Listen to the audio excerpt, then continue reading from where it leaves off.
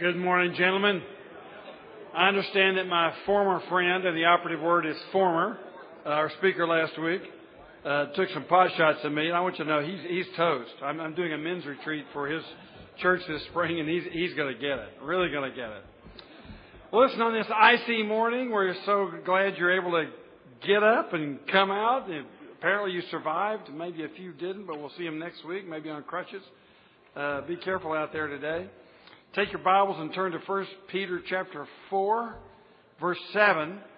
And we had just completed a text which taught us how to suffer in this world against the onslaught of another lifestyle and how we're to respond to it. And we're not to respond with debauchery and lust and drunkenness, but we're to surprise those around us by not plunging into the same flood of dissipation in which they're engaged. And we're told that they'll be surprised by that and they may even heap abuse on us. But down deep underneath, they'll notice there's something different about you because you are conforming your life to that of Jesus Christ. And ultimately, we were told in verse 6 that for this reason the gospel was preached even to those who are now dead, so that they might be judged according to men in regard to the body, but live according to God in regard to the Spirit. So even though our outer nature is wasting away, and our bodies are under judgment because all has fallen under the judgment of sin, our spirits are being renewed. And we are living in God according to our spirits. So Peter had mentioned the final things to come. And he picks up on that theme with verse 7 and shows us, rather than living in debauchery, rather than just living like everybody else around us, if we believe in the day to come, what kind of life ought we to live? And let's pick up with the story then with verses 7 through 11 this morning. The end of all things is near. Therefore be clear-minded and self-controlled so that you can pray. Above all, love each other deeply, because love covers over a multitude of sins. Offer hospitality to one another without grumbling. Each one should use whatever gift he has received to serve others, faithfully administering God's grace in its various forms. If anyone speaks, he should do it as one speaking the very words of God. If anyone serves, he should do it with the strength God provides, so that in all things God may be praised through Jesus Christ. To Him be the glory and the power forever and ever. Amen. Well, we want to notice several things this morning, three primary things in this text. The first one is in the first half of verse 7, in which we discover again we live in the last day. The end of all things is near. The end of all things is near. We really make two mistakes in our culture. One is to try to ignore the end of things altogether. There's a book written by Christopher Lasch, whose title I don't remember, but he spoke about the secular world displacing the idea of judgment with the, quote, myth of progress. And that is that we think of things getting better in this world, and that's sort of a displaced Christian hope. If you leave the Christian hope that this is all going to melt down and be replaced by new heavens and a new earth, you've got to make the best of it. And that is that, with scientific progress and world travel and communications and medical science and all these things are actually getting better, and we're progressing toward the great day when maybe nobody will ever have to die. But then what are you going to do? Because they'll be overpopulated. I mean, there's no solution to this. But we tend to replace the Christian hope in this world with this sort of secularized hope. That's one way in which we work. And the other is that we get hysterical about it. We have people walking around with signs, the end is near, and, have people who stop working hard on their jobs because, Jesus is supposed to come back this year or the next year. I remember one time I was preaching a conference in another country, and one of the European missionaries came up to me and said, next year is the year when Jesus is going to come back. This was 1987, and he was sure that 1988 was it, because the nation of Jerusalem was reestablished in 1948, and then, somewhere, Jesus said that within a generation the end would come, and a generation is 40 years. And so he had it all figured out. And he had little brochures that his favorite radio preacher had put out that had it all lined up with 1948. And I handed it back to him, and I said, how many times have we said Jesus is coming back? William Miller and the whole Seventh-day Adventist movement it was going to happen in 1812. He was going to come back. And we've had all these predictions, and no one knows when it's going to be. So the other end of it is we get all wired up, and we think that we know when the end is coming. And Jesus said no one knows, not even the Son. Only the Father knows the timing. And the timing is not for us to know. But here's what we do know. The end is near. And you say, well, it's been 2,000 years already since the coming of Christ. Yes, and as we're going to discover in 2 Peter chapter 3, 1,000 years is but a day in the sight of the Lord. So what is 1,000 years when you compare that to eternity? So what the Bible's teaching us, that we're right on the cusp, we're right on the edge, right on the verge of the end coming, and we're to live like it. Now, this was inaugurated by Jesus' first coming. And, for example, you might look at 1 Corinthians 10 and just catch a whiff of this almost as the Apostle Paul is breezing by other things. He says in 1 Corinthians 10:11, these things happened to them, that is in the wilderness, as examples, and were written down as warnings for us, on whom the fulfillment of the ages has come. Paul says the Old Testament was written for us, on whom the fulfillment of the ages has come. So this is a new age. It's something very special that has come upon us as a result of the coming of Christ. In Hebrews chapter 1, you have that God, the writer of Hebrews says, God spoke to us at various times in many ways through the prophets. But in these last days, he says, He has spoken to us through His Son. So when the Son came to speak to us, the fulfillment of the ages has come upon us. So the old age is passing away. The new age is dawning. So we're caught in between the ages. We're still experiencing the old age, and the new age has already started to dawn, like the sun coming up in the morning. You can begin to see it coming. And then the night is over, the day is almost here, says the Apostle Paul. So that's the nature of the age in which we live, inaugurated by Jesus' first coming. So when He came, the age was dawning upon us. For example, you remember at Pentecost, when the tongues of fire were on the men's heads, everybody said, what is going on here? They spoke in foreign languages, and people thought they were drunk. Peter said, no, they're not drunk. They're not Presbyterians. These are Baptists. Let me tell you about these people. He said, they're not drunk. He said, rather, here's what has happened. The one whom you crucified, God has raised and made Him both Lord and Christ. Of course, everybody goes, whoops, blew that one.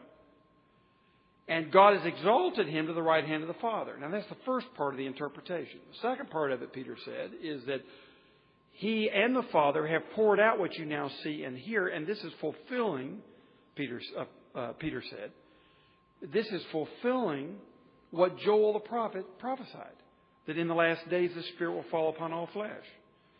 So there was an interpretation given of that event. These are the last days about which the prophet spoke as a result of the exaltation of Jesus. So the crucifixion, resurrection, exaltation of Jesus Christ inaugurated what we know as the last days, and we're living in them right now. These are the last days.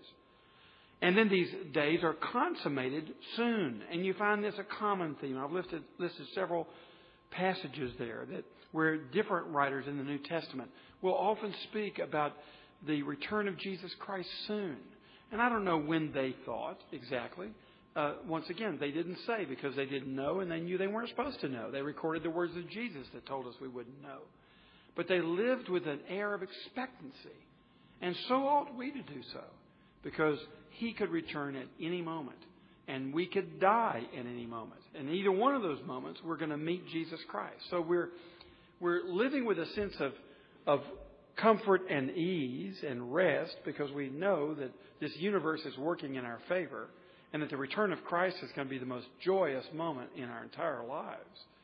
On the other hand, we live with a sense of eagerness, anticipation. We're awake and aroused and arrested because we know that it could be at any moment and we're to be ready. That's the kind of status, eschatological status of the Christian. We're aware of these things and we live in light of them. That's what Peter is reminding us of. He's just talking about judgment and he's saying these things are near to come.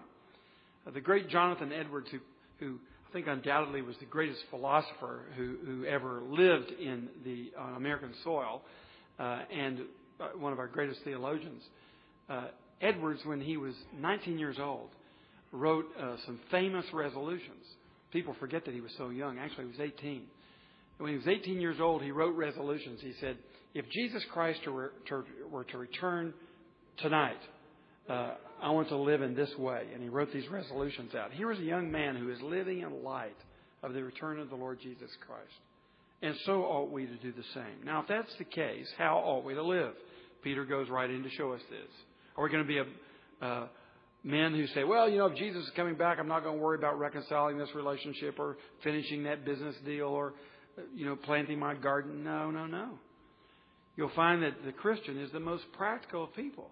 We live with this real sense of eagerness and expectation about the new age dawning upon us. And yet we're the most practical of people. Notice what he says. Really, there are two things. We have obligations. We have obligations to God and obligations to neighbor. He's saying, therefore, that is, if we're living in light of these things, there is a practical implication of this.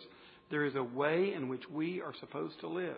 And you'll find often in the New Testament that Jesus and the apostles are teaching us how we ought to live with this mindset about the time in which we live. So first of all, with respect to God, we are to be prayerful. He says in verse 7, therefore be clear-minded and self-controlled so that you can pray. So that you can pray. Prayer, number one, requires a clear mind. A clear mind. This is the same word that's used for the Gadarene demoniac in Mark chapter 15.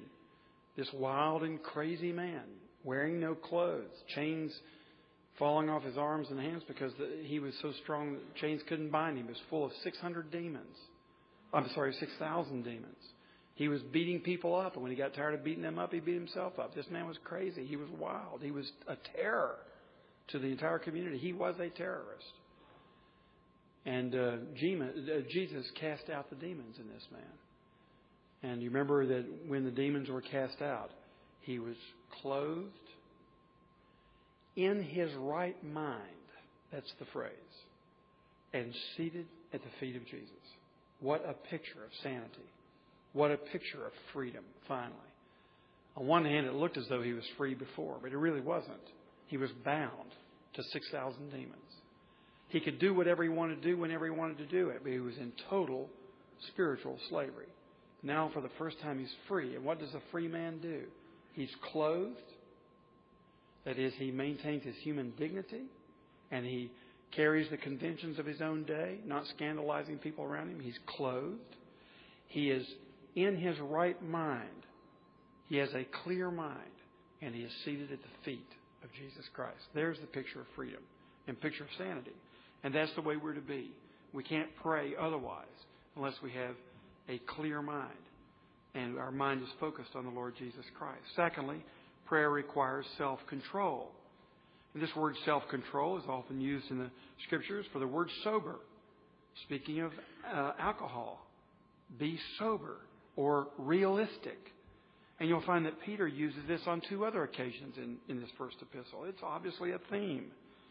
And he's saying to us that we have to be sober, watchful. You'll get that in Mark chapter 14 where Jesus is teaching us to be watchful, be on guard, be alert, be sober.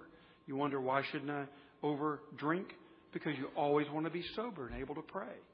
What if you're at a cocktail party, you've had one too many, and you can't even listen to the person next to you who's suffering, whose marriage is falling apart, because your mind is blurred and you're just into your own sensation of euphoria, and you're not even prepared to pray for something very important that comes to you that night.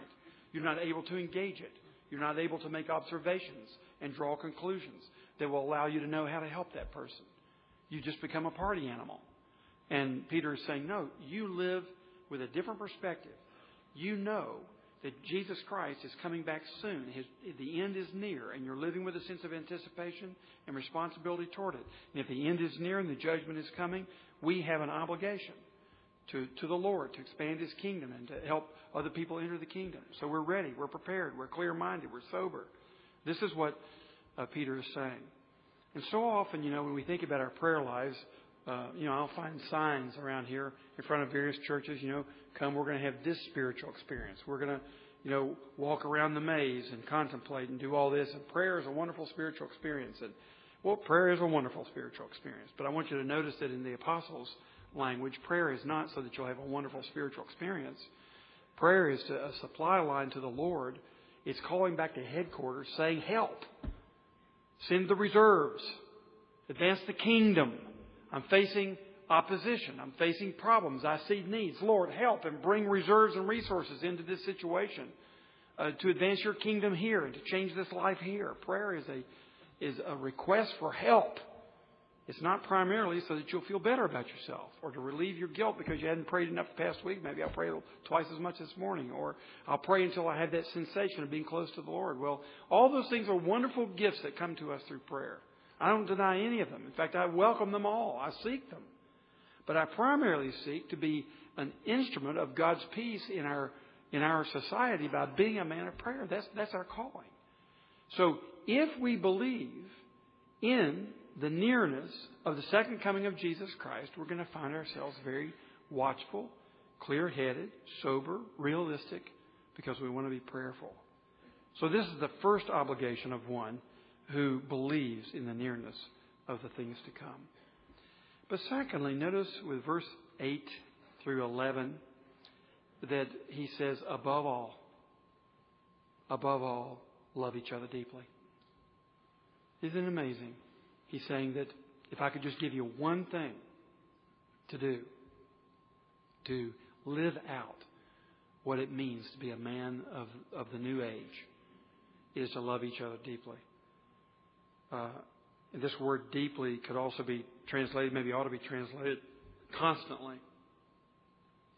Be constant in your love. Don't ever give up in your love for the brothers. And there are a lot of reasons why you'd want to give up in your love for the brothers. How many times have you been disappointed by somebody around you? How many times have people sinned against you and they didn't even bother to ask for forgiveness? How many times have people slandered you, talked behind your back? How many times have people failed to support you when you really needed them? How many times has someone had a great opportunity to show sympathy towards you and they just made a joke of you? How many times have those kinds of things happened and you've been tempted? Just forget it. I'm not going to mess with that anymore. I'm not going to share my heart anymore. I'm not going to let people know me anymore. I'm going to protect myself because you're giving up. And what the Apostle Peter says is, above everything else in this age, you must love one another constantly. And, I think about the problems that we have here in Memphis, whether it's socioeconomic, with some people who are privileged and some people who are not so privileged. And how the people who are privileged are not sharing their power and the resources with those who are not so privileged. Or you can take the Hispanic immigrants in our city. And for some folks in this town, all they want is for those undocumented workers simply to leave. Just get out of here and go back to Mexico. And that's about all we have to say about it. Rather than to think, what are the needs of a family that's displaced and has no legal access to the rights and privileges of citizenship in this country? What must their needs be? They're massive.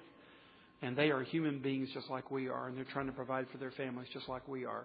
And if you are the only person in this room who's never broken a law, I'd like for you to stand up and we all want to give you an ovation. Everybody here is illegal in some way. And every one of us also, looking around here, we're immigrants. Some of you came because you wanted to, and some of you came because you didn't want to. But you were an immigrant nonetheless. Every one of us. And so often, that's the way that we look at people. It creates tension in the community. And you just sometimes Hispanics just want to give up and just have their own little Hispanic clan. How often have the African Americans been tempted to think the same way? No, for centuries, no access to power, and even today, sometimes being marginalized, they just want to give up. Sometimes you want to give up. Somebody at work that shunned you or spurned you or embarrassed you in some way. And Peter is saying, above all, love each other constantly. Don't give up. Love each other deeply. You may be looking at this and saying, if we believe that Jesus Christ were coming back tonight, surely something more heroic than just being prayerful and loving one another deeply would be called for. But I want you to notice it. No, not really. If Jesus Christ is coming tonight, what do you do? Martin Luther was asked that question. He said, if Jesus Christ is coming back tonight, Mr. Luther, what would you do? And he said, plant a tree and pay taxes. That is, go about your life. Live it to the full. And be one who is advancing the kingdom of God, when he comes back, let him find us simply at work as the sons of God. That's the point. So love one another deeply. Now, as we look at this, could we look at three aspects of this love? And Peter gives it to us here. How are we to love each other? Well, it could be described in a number of ways, but Peter does a wonderful job of laying out some ways in which we can love one another constantly. First of all, number one, cover each other's sins. He says, above all, love each other deeply because love covers over a multitude of sins. Now, some have wondered about the interpretation of this text. Is Peter saying, love one another deeply because if you love someone else deeply, it covers over a whole bunch of your sins? Some may even have speculated, does he mean that you can somehow pay, for the failure of your own sins, just cover them up by loving other people? Well, I have to say, grammatically, that would be a possibility. But I don't think it's really what the Apostle Peter is saying. And the reason I say this, if you'll take your Bible and turn back to Proverbs, and let's see where Peter gets this. Proverbs chapter 10, verse 12. This is on page 991 in the Spirit of the Reformation Study Bible. And let's see how Solomon puts it here. Solomon says in Proverbs 10:12, hatred stirs up dissension, but love covers over all wrongs. Okay, so as the Proverbs go, they either work by repetition or by contrast, and here we're working by contrast. Hatred stirs up dissension among the people that we're hating. But love covers over all wrongs. So if you use the parallel, hatred is stirring up dissension among people. In this case, our love is covering up wrongs among the people. So it seems to me that Solomon is clearly saying here that he's talking about the wrongs of the people that we're loving are being covered. Look at another example in Proverbs 17, verse 9. Here Solomon says, he who covers over an offense promotes love, but whoever repeats the matter separates close friends. Now we're even getting a little more fine-tuned here. He's saying that we can, if we cover an offense, we promote love. You see the parallel? Love covers a multitude of sins. Love covers an offense, and that does promote love. And you can see from verse 9, the opposite would be that we repeat a matter. That separates close friends. And I want to say, as we talk about this, and you can turn back to 1 Peter now, this is an area in my life where I need to grow. We all find things funny, when they're about somebody else. We can all be critical and analytical to the nth degree when it involves somebody else. And we usually don't use that same apparatus against our own selves, or we don't appreciate it when somebody does it with us. But what's being said here is that, if something's done to you or that you've noticed, here's what real love for the brothers does. Love just covers it up. Now, obviously, if it's a sin in a brother that needs to be confronted for his own sake, or if he has wounded someone else, which has created dissension, then of course you enter into it and you confront it and you try to bring reconciliation between man and God and between two men. So this is in no way diminishing that reality, that we have an obligation to not only to love one another, but to create harmony among the brotherhood. But if it's a sin against you, if it's an annoyance or irritation against you, or if you observe some little quirky thing in somebody, love just covers it up. And I think about in my early experience as a pastoral intern, and I look back on that 30 years ago and think of the dumb, ridiculous things that I did that must have made the senior minister just scratch his head and feel like this guy is crazy. And you say things, you think you know how things are supposed to operate, and I can even remember making fun of him. We were good friends, making fun of him about some little things he did, and now I find myself doing the same doggone things because I understand them better now. And yet I found in him continually covering over my sins. He would just almost laugh it off. He just loved me and let me be who I was, a young intern. And all of you have had experiences like that. How about let's be that way to the other people? Whatever we've experienced where we've really appreciated having someone just cover up all of our bad stuff, not repeating it out there, not undermining our reputations, just loving us like a good mother. That's what Peter is saying, that love covers the sins of other people. And you'll find in 1 Corinthians 13, for example, 13:5, where Paul says, love keeps no record of wrongs. How about in your marriage? How often we just go through the list of grievances in our minds, the things that are irritating us. How about just take the love of Christ and just cover it? Just like His love has just covered yours.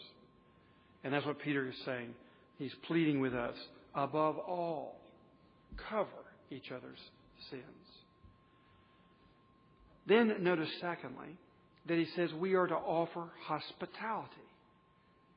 Offer hospitality. The word hospitality is a word which means literally lover of strangers. It's interesting that he says offer hospitality to one another. You say, well, how would they be strangers with one another? Well, here's how.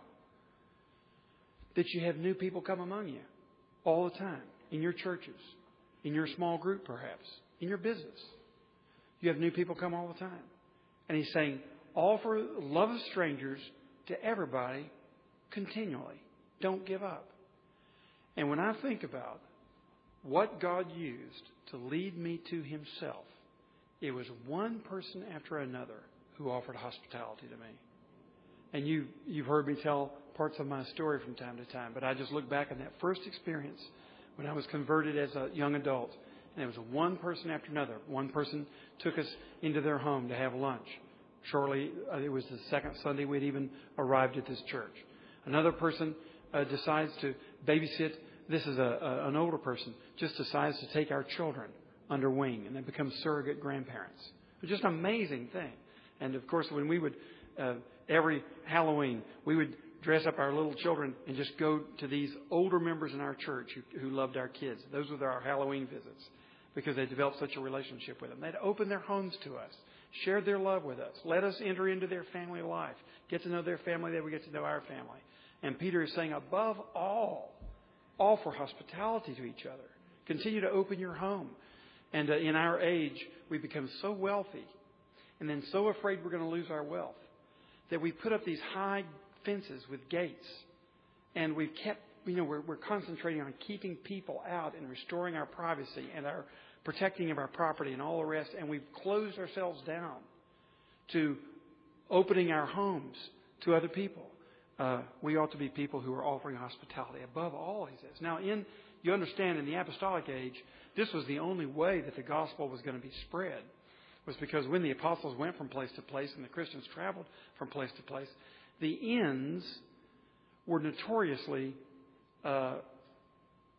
disreputable. And so the Christians couldn't even stay there. So the apostles were saying, open up your homes around the world to each other. There's nothing more beautiful than that. And I find in traveling some other cultures, whether it's the Middle East or Africa, Asia, that most places there is a deep and rich tradition of hospitality. The most sinful thing you could do in the Arab culture is not to open your tent to someone who is in need. And there are these all kinds of rules. You know, someone's to be able to stay with you for 3 days without you asking one question about them, about who they are, where they came from, are they running from the law, anything else. There are different traditions. There's so many days you go without asking any personal questions, and then you go a few more days and you can ask a few questions. And we don't have that kind of understanding, but how often is it that people will come to Memphis and say, boy, the hospitality is just wonderful. And it speaks of our city. And I want to suggest to you that the reason that the hospitality here is wonderful is a vestige of the gospel itself. Because the gospel is a hospitality gospel. And it opens our hearts and homes toward other people. And Peter is saying, don't lose that. If you lose that, you're losing the number one sign of the gospel. Jesus said, everyone will know that you're my disciples. How? That you love one another. That you practice hospitality toward one another. And then notice, in that sense, we are to offer hospitality without grumbling. You lose all your credit when you say, you know, old so-and-so came through here for 2 days, messed up my house, cost me $100 extra of food, and wouldn't, clean up behind himself. It was just, all right. But I wanted to be hospitable. Well, hospitable like a pagan, not hospitable like a Christian. It reminds me of the first church I served. There was one of our deacons who was in charge of kind of shutting the church up, shutting it down after everybody went home from worship. And he'd go through the church and he'd close every window, turn off every light, turn down the furnace, all these things. Every Sunday, he and I were always the last ones to leave the building. Every Sunday, here's what he'd say. I can't believe nobody around here knows how to close windows. I can't believe they just leave these lights on everywhere. These people, every Sunday. Which is to say, aren't I wonderful? I know how to close windows and turn off lights. Now here's what Peter says. Above all, love one another deeply by practicing hospitality without grumbling. As soon as you start grumbling, you're outside of the will of Christ. As soon as you start grumbling, you've lost the sign on your life that Jesus is Lord.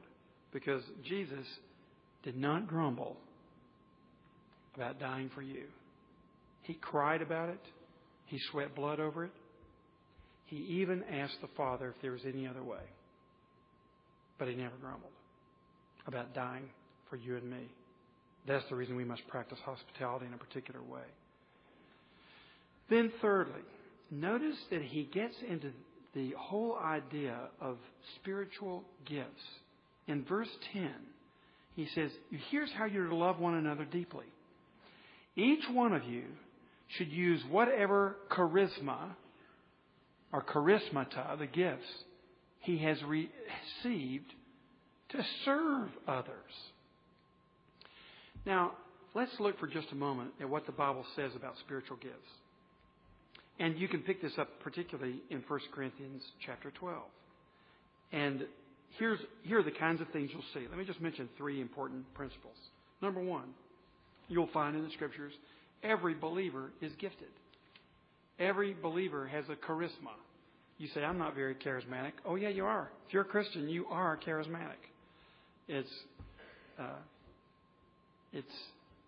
not appropriate for one group of the church to take that name and ascribe it only to themselves. It's not just people who speak in other tongues who are charismatics. No, it's Christians who are charismatics. And everyone who comes to Jesus Christ is gifted. When he went into heaven, he took captivity captive and he gave gifts to men. So like a conquering hero, he's on his way to heaven and he pours out gifts to all the citizens of the city that he conquered. And we're in that city. And he's poured out gifts to us. He's lavished us with his victorious gifts. And these are the gifts. They're gifts of the Holy Spirit. Secondly, notice that Christ apportions the gifts. And in 1 Corinthians 12, you probably get one of the more explicit descriptions of it. And I find this truth to be extremely important because sometimes we think we're inferior because we don't have certain gifts. But in 1 Corinthians 12:7, Paul says, now to each one the manifestation of the Spirit is given for the common good. So it is given to us. And Christ apportions it. The Spirit gives it to us. So the gifts are sovereignly given by Christ. And sometimes, you've heard others say, well, if you just believed a little stronger, you could speak in tongues. If you just believed a little stronger, you could be a good administrator. If you just believed a little stronger, you could be a preacher. Not necessarily. The gifts are given sovereignly by God. He gives you what He wants you to have in terms of spiritual gifts and abilities. Thirdly, notice that our gifts are used to edify the body. Once again, 1 Corinthians 12:7. These gifts are given for the common good. And this is enormously important because so often people take pride in their gifts. And once again, we've seen in recent years in the church how folks will take pride in their ability to speak in tongues or to interpret tongues. It's usually some demonstrative gifts. Sometimes people will take pride in their gift of preaching or teaching. Some of you are teachers and you're pretty good at it and you can take pride in that. And we forget that all that you have, everything that you have was given to you. Why should you boast in something that's not yours? It was given to you as a gift. It's somebody else's, but it was given to you. So if you want to boast in Christ. He's the one who gave you the gift. And I look in this room, and I know a lot of you, I'm just looking at a multitude of spiritual gifts. And you can look in 1 Corinthians 12 and Ephesians 4, 1 Peter 4 here, and Romans 12. And in those four places, you will find lists of gifts. And if you add them all up and eliminate the repetition, you'll probably come up with 21, 22 different gifts that are mentioned. But brothers, these aren't meant to be exhaustive lists. I mean, there are other gifts. But they range from being able to administer to, as a business administrator, to someone who is a helper, to someone who has the gift of mercy to care for people who need compassion, to those who lead, the gift of leadership, actually the gift of stewardship, the gift of teaching, the gift of pastoring, caring for people, all kinds of gifts that are there. But the purpose of all of them is not so that you're self-actualized or so that you increase your self-esteem or that you somehow kind of find your place in the body and feel welcomed because your gifts are being used. And I find so often people will complain that they're not being used in this way or the other because they want to use their gifts. That's not the purpose of having a gift, is for you just to use your gift so that you feel part of the body and so that you're welcomed and you can include yourself and have self-esteem. That's not the purpose of gifts. The gifts are for the purpose of building everybody else up. And so if I'm just babbling on, I can boast and say, look what the Lord's given me, this angelic language. I can just pray in another tongue that you don't recognize. You're saying, yeah, you're right, I don't recognize it at all. It's not doing me any good. Well, it may do me some good in my private prayer time, but it's not doing you any good if I lead you in prayer or speak in tongues because you don't understand what I'm saying. So it doesn't edify you at all. And the purpose of gifts are to build the brothers and sisters up. So you are looking for ways to take what God has given you to use it to build other people up. So if God has given you a gift, and He has, if you're in Christ, you have spiritual gifts. Your task is not only to find them, but it's to use them to build other people up. And the way to find out what you've got is just start serving Him and serving others. And you'll eventually find out where you're producing fruit. So if I want to know, Sandy Wilson, how are you gifted? I just say, well, I've done several things in my life. I've tried to serve the church by doing this, and this. And what I find is that I think I'm more help to other people if I do this, and this. And this, and this, not so much so. There are other people who are so much better at that than I am, and I just don't seem to have much power, spiritual power in those gifts. I don't seem to be producing much fruit. So what you look for is fruit. Those of you who loved your previous pastor at First Evan, Ronnie Stevens, you had a pastor who knew, actually, that he produced more fruit in Central Europe than he did here.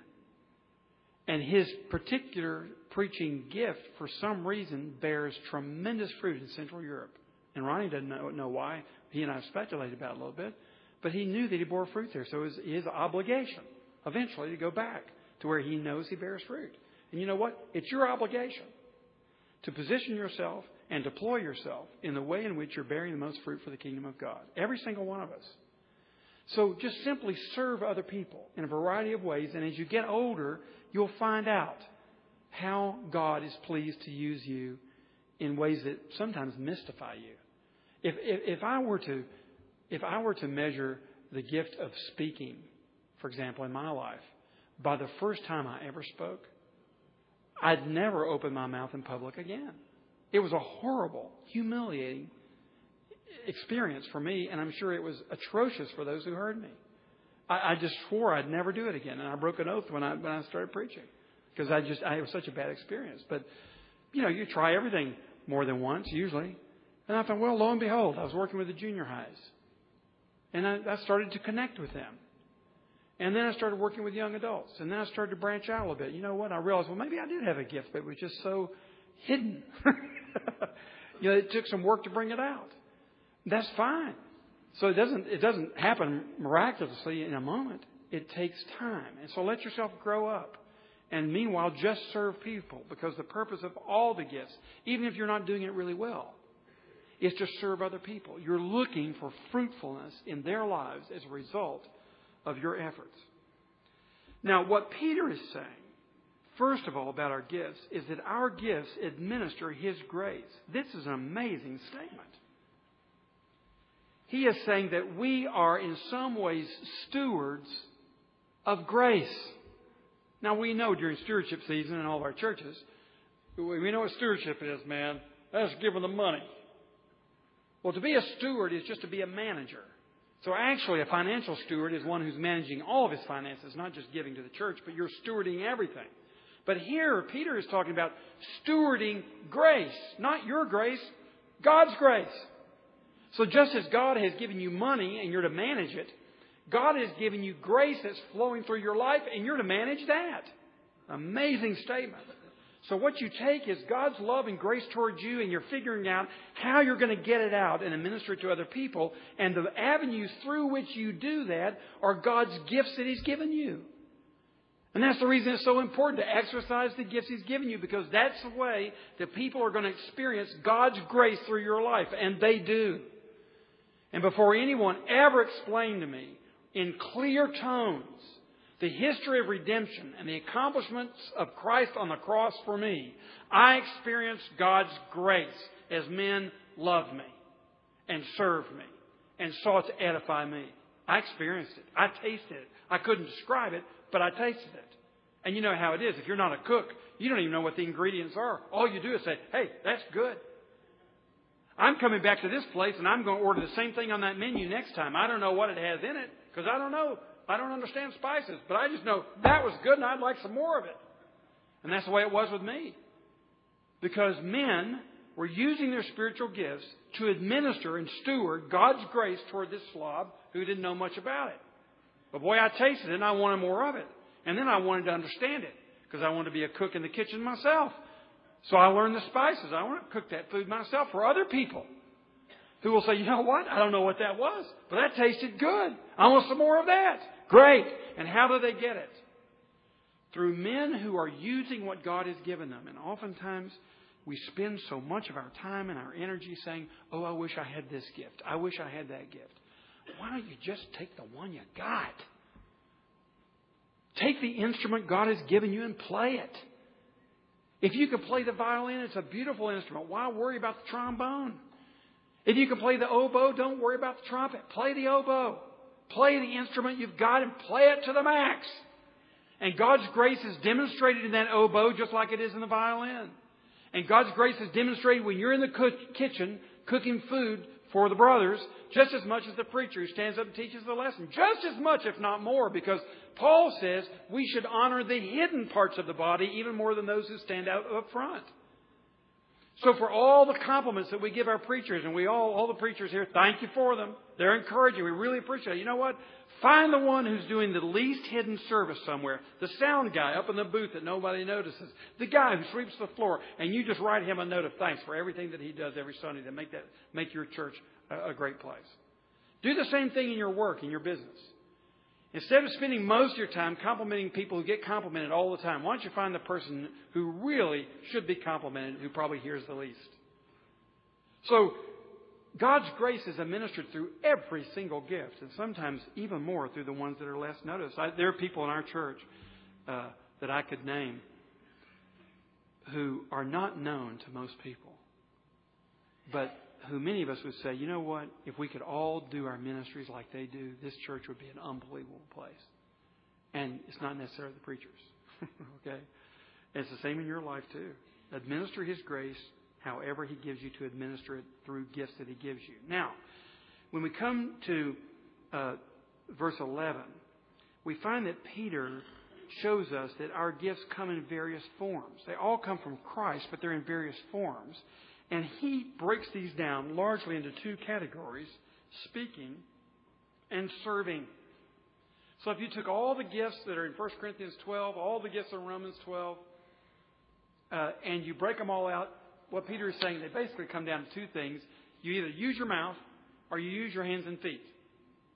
So you're either speaking or serving. Now, when he says, here's how you minister God's grace in each of those forms. So, gentlemen, as you're thinking about loving the brotherhood, you're thinking about loving the brothers and sisters around you, if you use your mouth, what the Apostle Peter is saying, if anyone speaks, he should do it as one speaking the very words of God. Paul says in 2 Corinthians chapter 5, on behalf of God, we implore men to be reconciled. In other words, the apostle is saying, of course, he's an apostle. He's an organ of revelation. But it's true for anybody who speaks. On behalf of God, I implore you to be reconciled to Him and to one another. So when we speak, if you teach a Sunday school class or you teach a small group or if you're a preacher out there, what you do is you are speaking on behalf of God all the time. And you've got to give Him your lips as well as your heart and your mind, so that He speaks through you. And that's the reason that I believe that when we're studying God's truth, the best way to study it is what we call expositionally. Go through the text. See what the text says. So often in churches in our day, people will get up wearing robes like I do on a Sunday morning and then just talk about the last thing in the Wall Street Journal and the New York Times or some idea that popped in their head or some theme that they wanted to talk about or their hobby horse or give you their most recent idea, their most recent pious ideas on this political viewpoint or that political viewpoint. And I want to say, who gives a rip? Tell me what God says. And the only way you can be assured of that is that it comes from the text. You may say, my preacher, well, he's a very experienced person. He's interviewed lots of people. He's counseled people. He has so much experience. He's been in many different churches, many different places. He's read so many books. He's just a very smart person. I'd like to know what he thinks. Well, good for you. And I'm sure he has some good things to say. But you know what? The role of someone who has the gift of communicating God's grace through speaking is to speak what God says.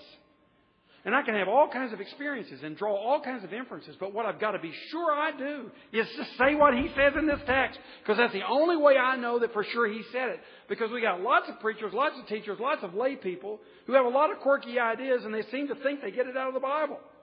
And they do because it's their idea. But we must be very careful to interpret the book in what it says itself. That's the reason that at Amen Bible Study now for 12 years, we just go through one book of the Bible after another, verse by verse. Is this because I have an unusual curiosity about the Bible? One book out of all the books in the world, I just seem to be more curious about this one than other ones? No, it's for this reason. Anybody who speaks must speak as though he speaks the very words of God. We've got to look at the text. And I need to convince you, first of all, that it seems this is what Peter was saying in his own day. And then we take what Peter was saying in his own day under the power of the Holy Spirit, and we say, what's the Spirit saying in our day? And then we have a way of comparing the situation in Peter's life to the situation in our life so that you have some assurance. Yes, indeed, that makes sense. What the Spirit was saying there, the Spirit's still saying now. And every time when I leave the pulpit, I go down the center aisle and I go down to say goodbye to people, the only thing I'm thinking when I leave church that day is, did I say what God said? I may not have said it beautifully. I may not have said it nicely. I may have put a few people to sleep. But, gentlemen, the main thing I want to know is, did I say what God has to say? That's the reason we deal with the Bible. So if you're teaching, just be sure that your teaching is always rooted in the Scriptures. And you're being taught by the Scriptures, and people around you are being taught by you, your voice, your mouth, your lips, your tongue, as a steward of the grace of God that comes from the Scriptures. That's what Peter is saying. Let everyone who uses their influence this way to speak as the very words of God. Those of you who are on the vestry, those of you who are on the session, those of you who are on the Baptist Deacon Board, those of you who are on Sunday School teachers, all of you who use your voices, just be sure that it's always rooted in the sacred text. And then notice serving. He says, look, serve. If anyone serves, and the word here is the same word for deacon. If anyone deacons, he should do it with the strength God provides. So, gentlemen, if words come to us from God's Word, and we're communicating grace through communicating His Word, same thing. If I use my hands and my feet to help with administration, to help with mercy, to help with serving in some way in the Church of Jesus Christ, I must do it with His strength, with a conscious awareness that I'm completely dependent upon Him. Instead of grumbling about all the hard work I do, it is the work that Jesus Christ is doing through me, and I gladly give it away because it's not my energy in the first place. It's His energy, says the Apostle Paul, that so powerfully works through me. And therefore, I'm not giving you something that belonged to me in the first place. I'm giving you something that He has given me to give to you. I serve with the energy and strength that He gives me. That's graciously administering, stewarding the love of God through our service. Now, there's a reason for all this. We've got a couple of minutes, and we'll only take a couple of minutes. The third major category, after we see that we live in the last day, and because of that we have obligations to God and neighbor, our goal is to glorify God. See what he says in verse 11. So that in all things God may be praised. This is the purpose of it all. The ultimate purpose of my speaking to you, or my purpose in serving you, your purpose in serving or speaking anywhere you go, is not ultimately and finally only that the body of Christ is built up. That's a means to an end. The end is that Jesus Christ be praised. And that's the reason that it's important how we live in these last days, by speaking and serving and loving one another deeply, is that God may be praised. And notice 4 things quickly about this goal. We seek His glory by speaking His words. That's the reason we speak His words and not our own, because we want Him glorified, not the speaker. If you've read a lot of books and have a lot of keen ideas and are a very pious person, well, fine. We'll walk away from your speech and say, you know, he's read a lot of books. He's really smart. He's a real pious person.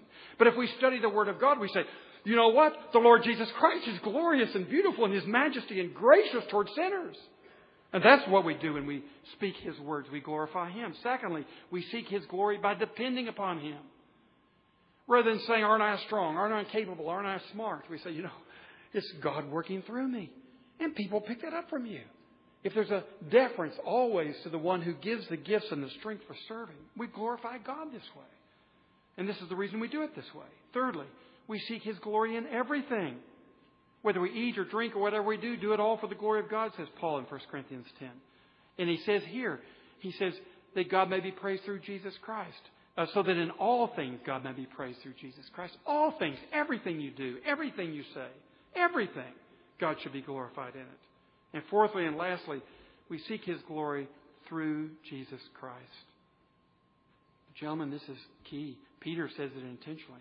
He says, so that in all things God may be praised through Jesus Christ. There's no way to praise Him otherwise.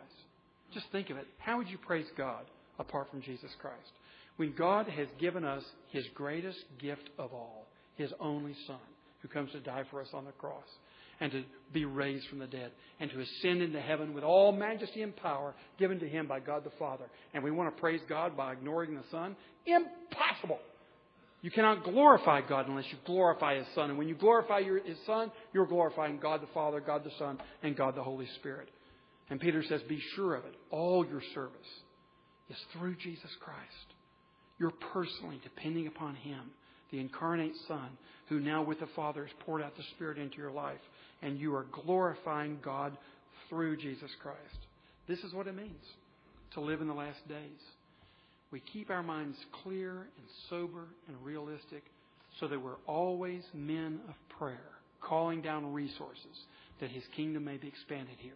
And we are always loving one another deeply, continually from the heart, by offering hospitality to one another without grumbling, by covering each other's sins, and by using our gifts to serve through Jesus Christ, who has everlasting praise.